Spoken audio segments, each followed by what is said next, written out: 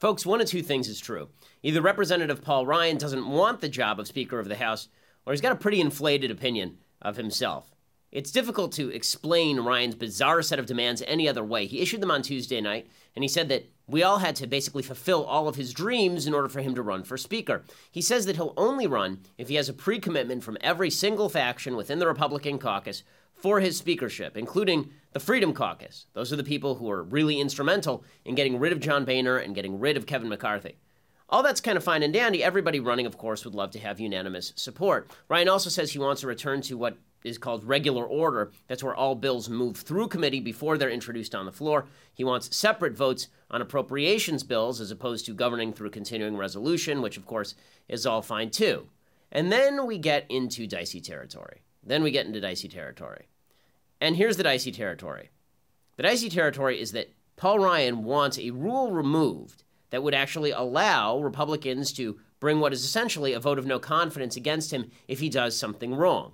So he wants them to basically swear loyalty to him before he even starts as Speaker of the House and say they'll never get rid of him.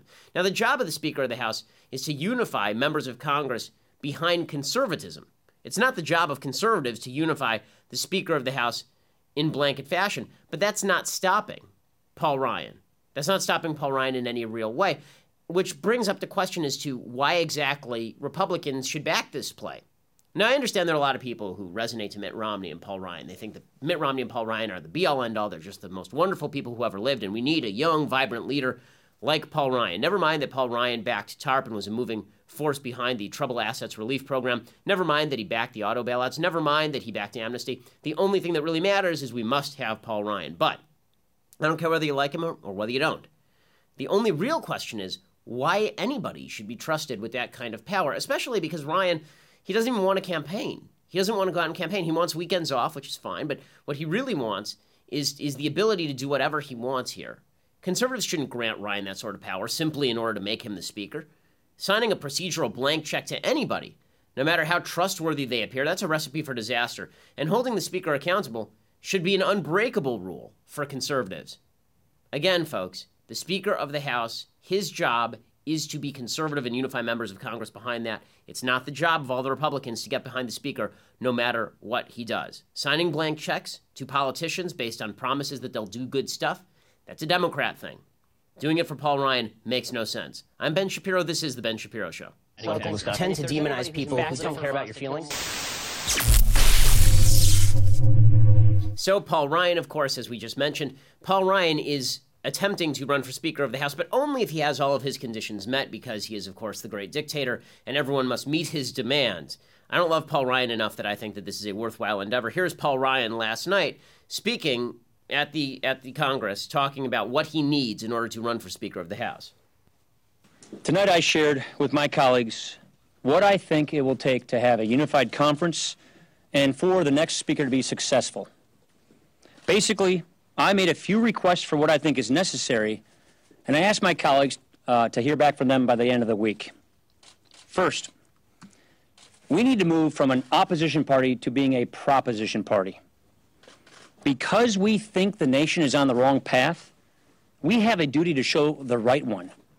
Our next speaker has to be a visionary one. We, as a conference, should unify now and not after a divisive speaker election. And if I can truly be a unifying figure, then I will gladly serve. I consider to do this with reluctance. My greatest worry is the consequence of not stepping up. Of someday having my own kids ask me, when the stakes were so high, why didn't you do all you could do? Why didn't you stand and fight for my future when you had a chance to do so? None of us wants to hear that question. And none of us should ever have to. Okay, all that is well and good. This is the great communicator that the Republican Party must throw out all the rules in order to make Speaker of the House. Now, I'm sorry, but your opposition-proposition rhyme there doesn't work, Paul. And I don't know who tells these people that they have to come up with third-grade rhymes in order to make something memorable, but it's a giant fail. We're not going to be an opposition party. We're going to be a proposition party. You know, Bill Clinton is a proposition guy, not an opposition guy. But in any case, it is kind of astonishing that Republicans are actually considering this sort of thing, especially because we actually have a history of having speakers who are pretty good. Not John Boehner, but Newt Gingrich you know why Newt Gingrich was a unifying figure? It's because Newt Gingrich started off based on the idea that he was coming in with a contract that he was going to push forward. And everybody was elected on that same basis. Everybody had the same agenda. Everybody was on the same page beforehand. Why Paul Ryan doesn't do that? Why didn't he come back and say, okay, here are our top 5 priorities. We're all going to be on the same page on this. Here's what we're willing to do for those top 5 priorities. If you want those to be the priorities that we pursue in this fashion, then vote for me. That would be a better proposition than what he's proposing here, which is give me unlimited power and get rid of any possibility of getting rid of me if I do something that you don't like. Now, supposedly Paul Ryan has already ruled amnesty off the table.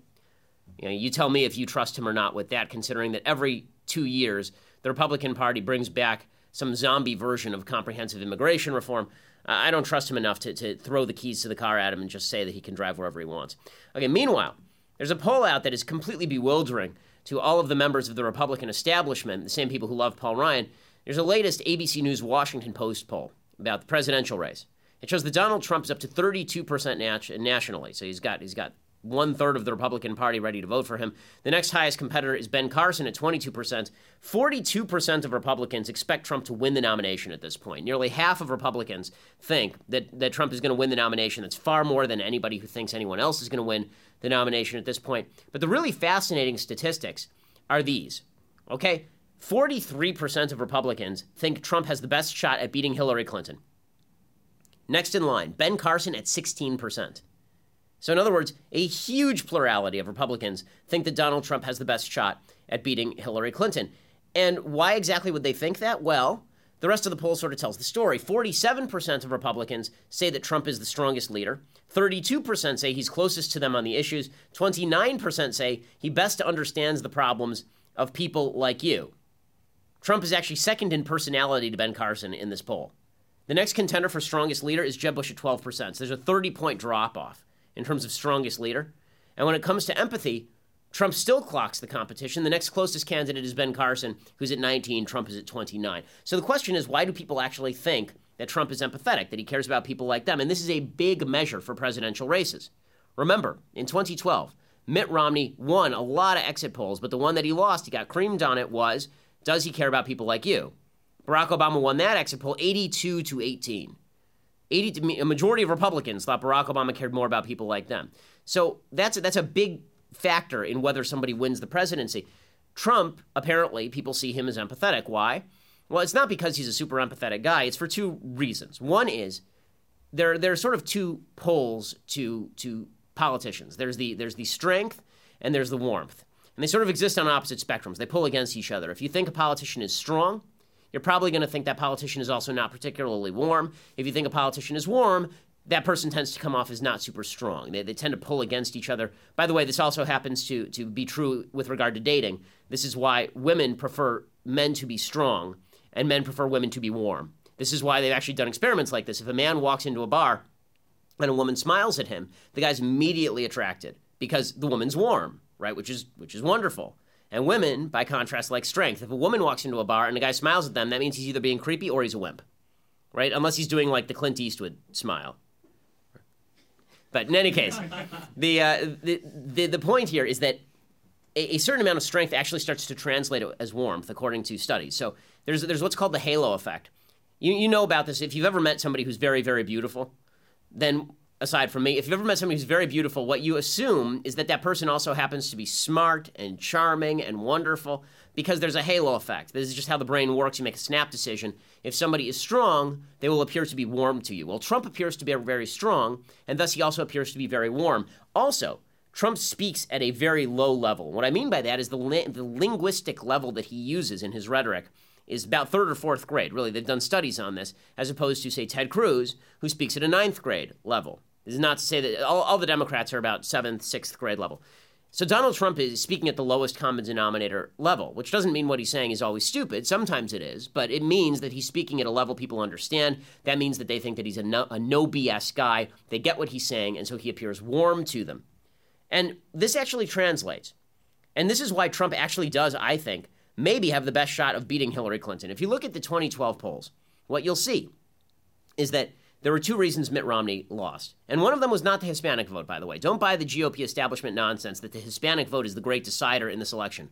You know what percentage of Hispanics Mitt Romney would have had to win in order to win the 2012 election? He would have had to win 73% of Hispanics. 73% of Hispanics. Not 35, not 40, not 45. 73% of Hispanics he would have to win. He'd have to win 73% of Hispanics because there aren't that many Hispanics in a lot of the swing states, like Ohio. There are Cubans in Florida, but there aren't non-Cuban Hispanics in large numbers in Florida.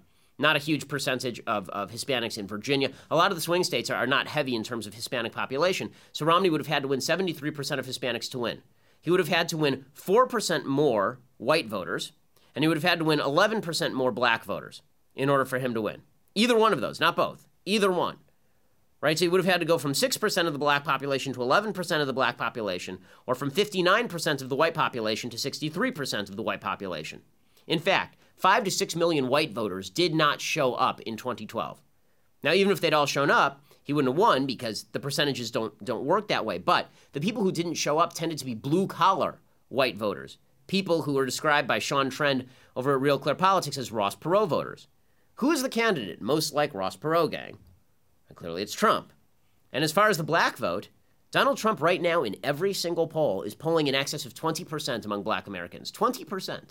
Tripling the sort of numbers that Mitt Romney got in 2012. So while you keep hearing that Marco Rubio is the path to victory or Jeb Bush is the path to victory, the truth is Donald Trump may have a better path to victory than any of those guys, which of course makes the establishment absolutely nuts. And this is not me endorsing Trump.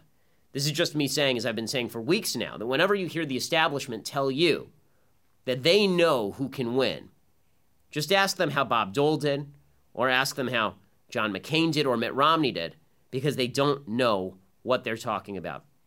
Now, today is a Wednesday, and for people who used to listen to my Seattle show, Ben Shapiro Show on KTTH in Seattle, every Wednesday we used to do something that I call Deconstructing the Culture.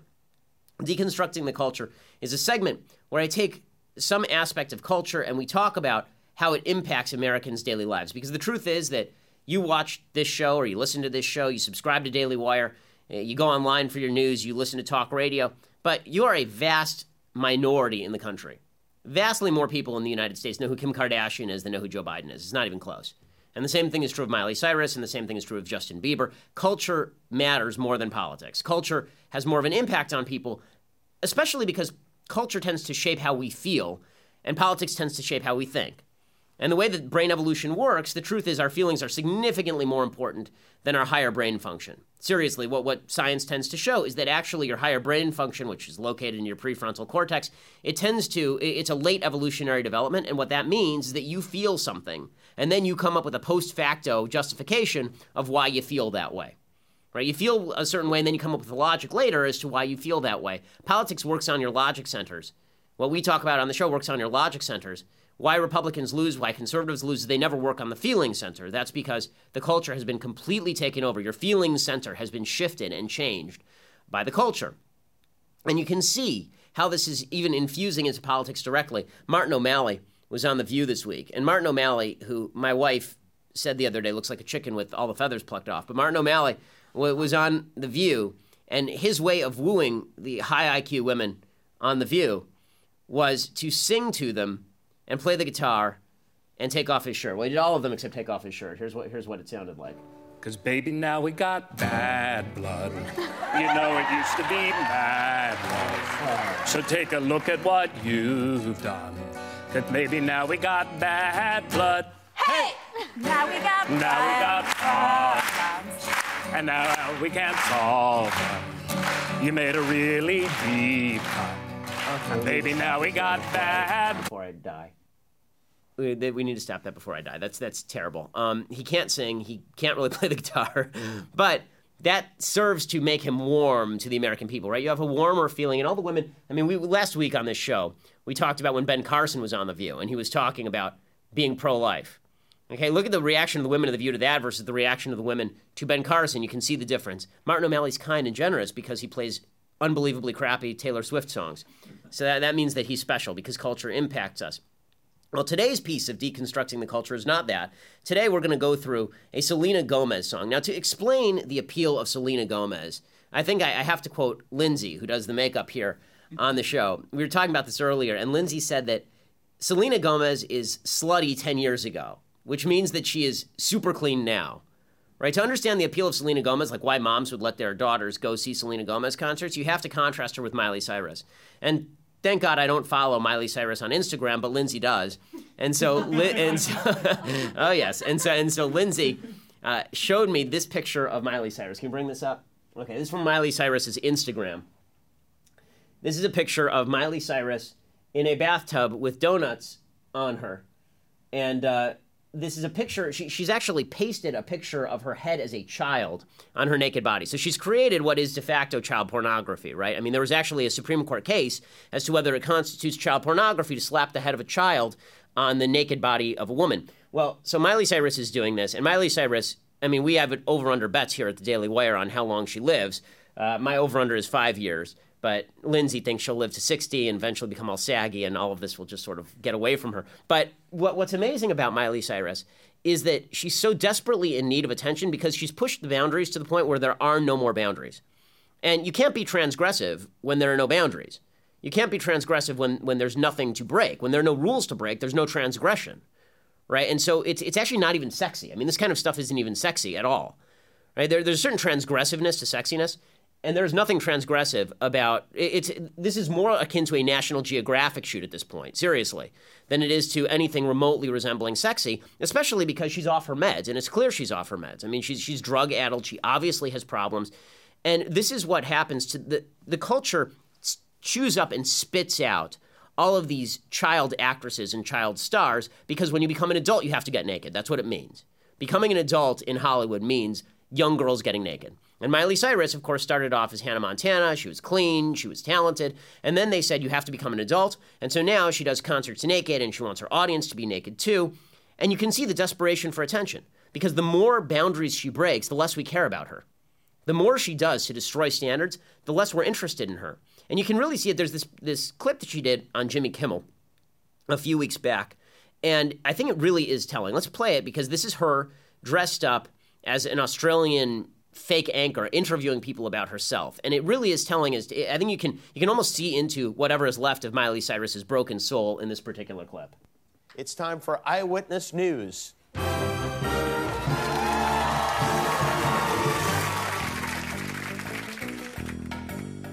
All right, everyone, Janet here with, what's your name? Carl. Coral here from California. Do you know anything about what's going on here in LA this weekend? The VMAs, Video Music Awards, are coming up, MTV VMAs? Well, I've heard about the VMAs, but I didn't really know that they were going to come here this week. They are. Have you heard about who's hosting this year? They've got Miley Cyrus as the host. That's cool, I guess. All right. If you like her. If you like her. Do you like her? What's your opinion? No, she's not one of my favorite. Now, what do you not like about Miley? Is it that her, her shocking kind of, it's, all kind of cheap to me, really? Really her style. What and her do you dad. not like about? You don't love her dad? I just don't like her whole family. Oh, really? Do you have any opinions on her, or maybe what you think about her? Well, Miley Cyrus, when I knew her, she was only a child. Most of us. I mean, all of America. That's how we got to know and love her. Yeah, because what is her father's name again? He's the one I was crazy about. What's Miley's father's name? What would you say if Miley Cyrus was your daughter? You have kids, or if they were acting like Miley Cyrus, would you have any thoughts? No problem. I just like Taylor Swift better. What would you say about Miley's music? Would you say it's just kind of too... Never heard it. Never heard it. All right. I actually heard that she is going to be hosting the show nude. What do you think about that? I would love to see that. Oh, you would? You kind of look like her, actually. That's actually why they hired me. They flew me in from Perth, and I'm here right now. I'm kind of freaking out that I'm on Hollywood Boulevard. Do you think... Okay, so we can pause it. So what actually happens, this goes on for about 5 minutes. As you can see, what they wanted was for her to go out there and get strong reactions from people, right? They wanted her to go out and say, what do you think of Miley Cyrus? And people, oh, she's a terrible slut. Right? She's just awful. And instead, the only people she can find on Hollywood Boulevard, of course, are people who just don't give a damn. Right? And what happens as that clip goes on is you can see her becoming increasingly desperate for the attention. Like super desperate, to the point where she's trying to jab people so that they'll say mean things about her. At one point, that last guy that you saw there, she actually gets him to look down her shirt. She goes like this and says, look at my blank, and then he does, and this is supposed to be funny. She's so desperate for attention because she's broken all the rules. Well, so if you take Miley Cyrus, who has completely destroyed her life, is desperately broken soul, in need of attention at all times, and eventually the attention runs out because there's no point in paying attention to somebody who's just got no boundaries. Boundaries are important in why we pay attention to you, because otherwise you can't transgress them. So what that leaves is, on the other end of the spectrum, Selena Gomez. So Selena Gomez has a new song. It's topping the charts right now. She posed naked on the cover of her new album, I guess, but it's sort of Hugh Hefner tasteful nude routine. And so she has a song called Good For You. And she, too, was a child star. Here is Selena Gomez from her time on Barney, if we have that. I'd like to think of something I never thought before. If it doesn't happen right away, I'll think a little more. Okay, now we're going to do something incredibly sad and cut directly to what Selena Gomez is doing now.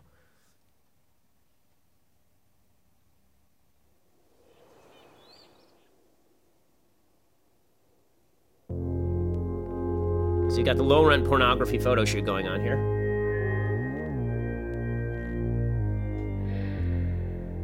I'm on my 14 carats.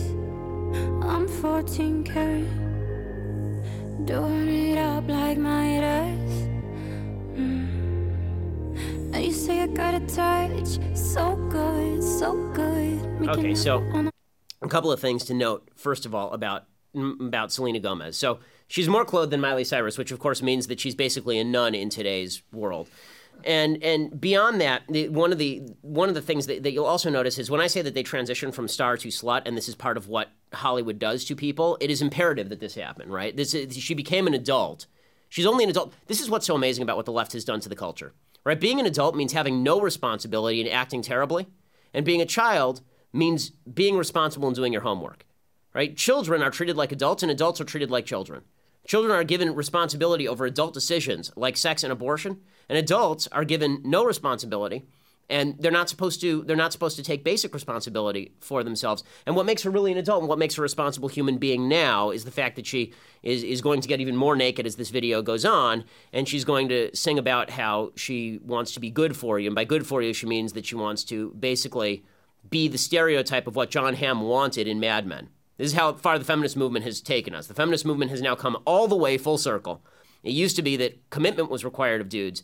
Now this song is literally basically about how Selena Gomez wants to be a dude's sex slave, right? I mean, if you play the lyrics, that's what it is, right? First of all, she's kind of starring in a brand of drug-induced music. There's certain music that just sounds.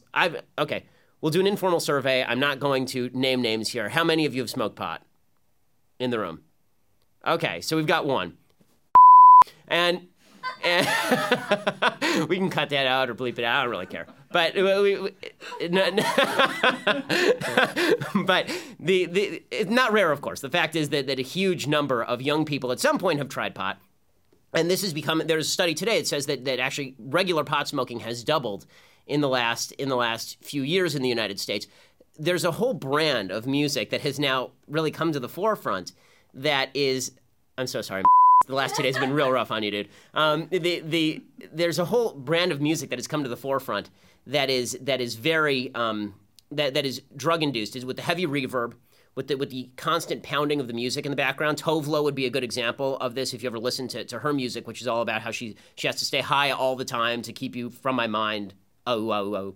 And so you'll hear as we continue to play this for just a minute more, you'll hear what this music is and why it is. This is the clean one, okay? This isn't Miley Cyrus. This is the clean one, and why it's promoting messages that are really damaging to young girls, and girls are just eating it up because, of course, this is what guys want.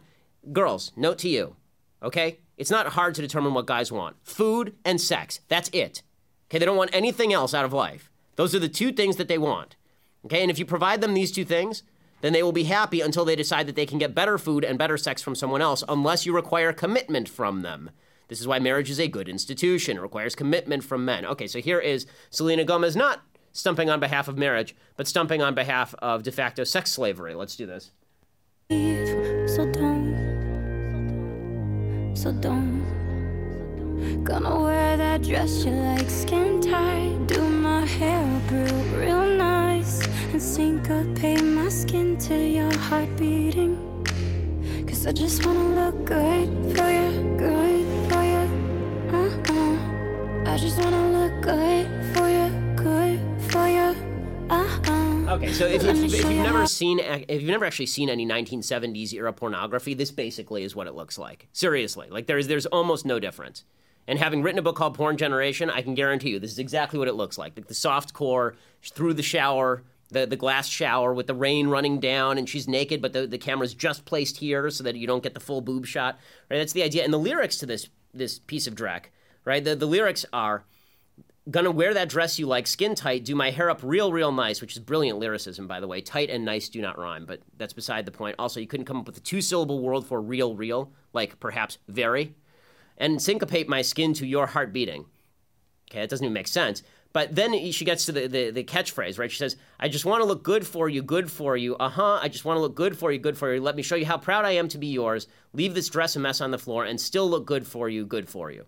Right? And the whole thing is about how women are catering to men. I thought the entire premise of the feminist movement is that women weren't supposed to cater to men. I thought that was the entire premise. But now we've come completely full circle.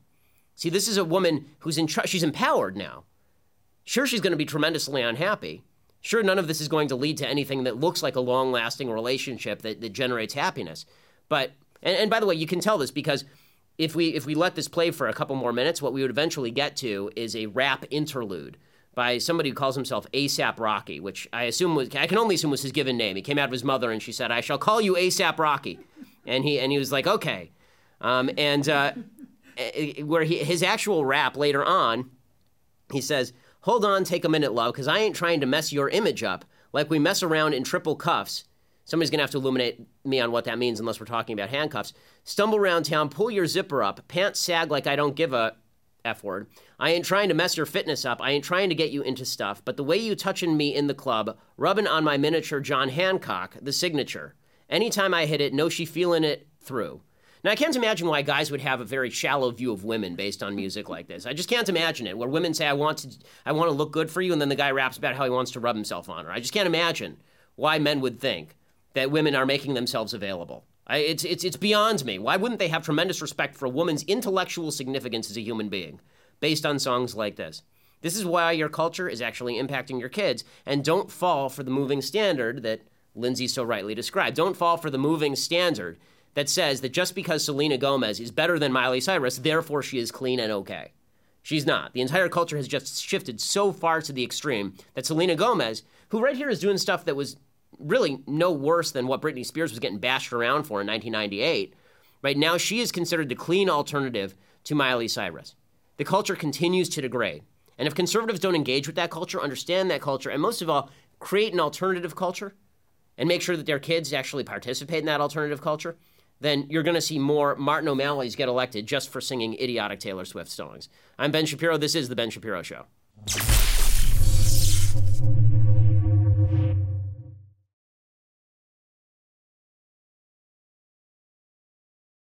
We'll get to more on this in just 1 second. First, Pure Talk believes in American values, and that free should mean, like free. So when you switch to Pure Talk today, you'll get a free Samsung 5G smartphone. There's no foreign-line requirement, no activation fee, just a free Samsung that's built to last with a rugged screen, quick charging battery, and top-tier data security. Qualifying plans start at just $35 a month for unlimited talk, text, 15 gigs of data, and a mobile hotspot.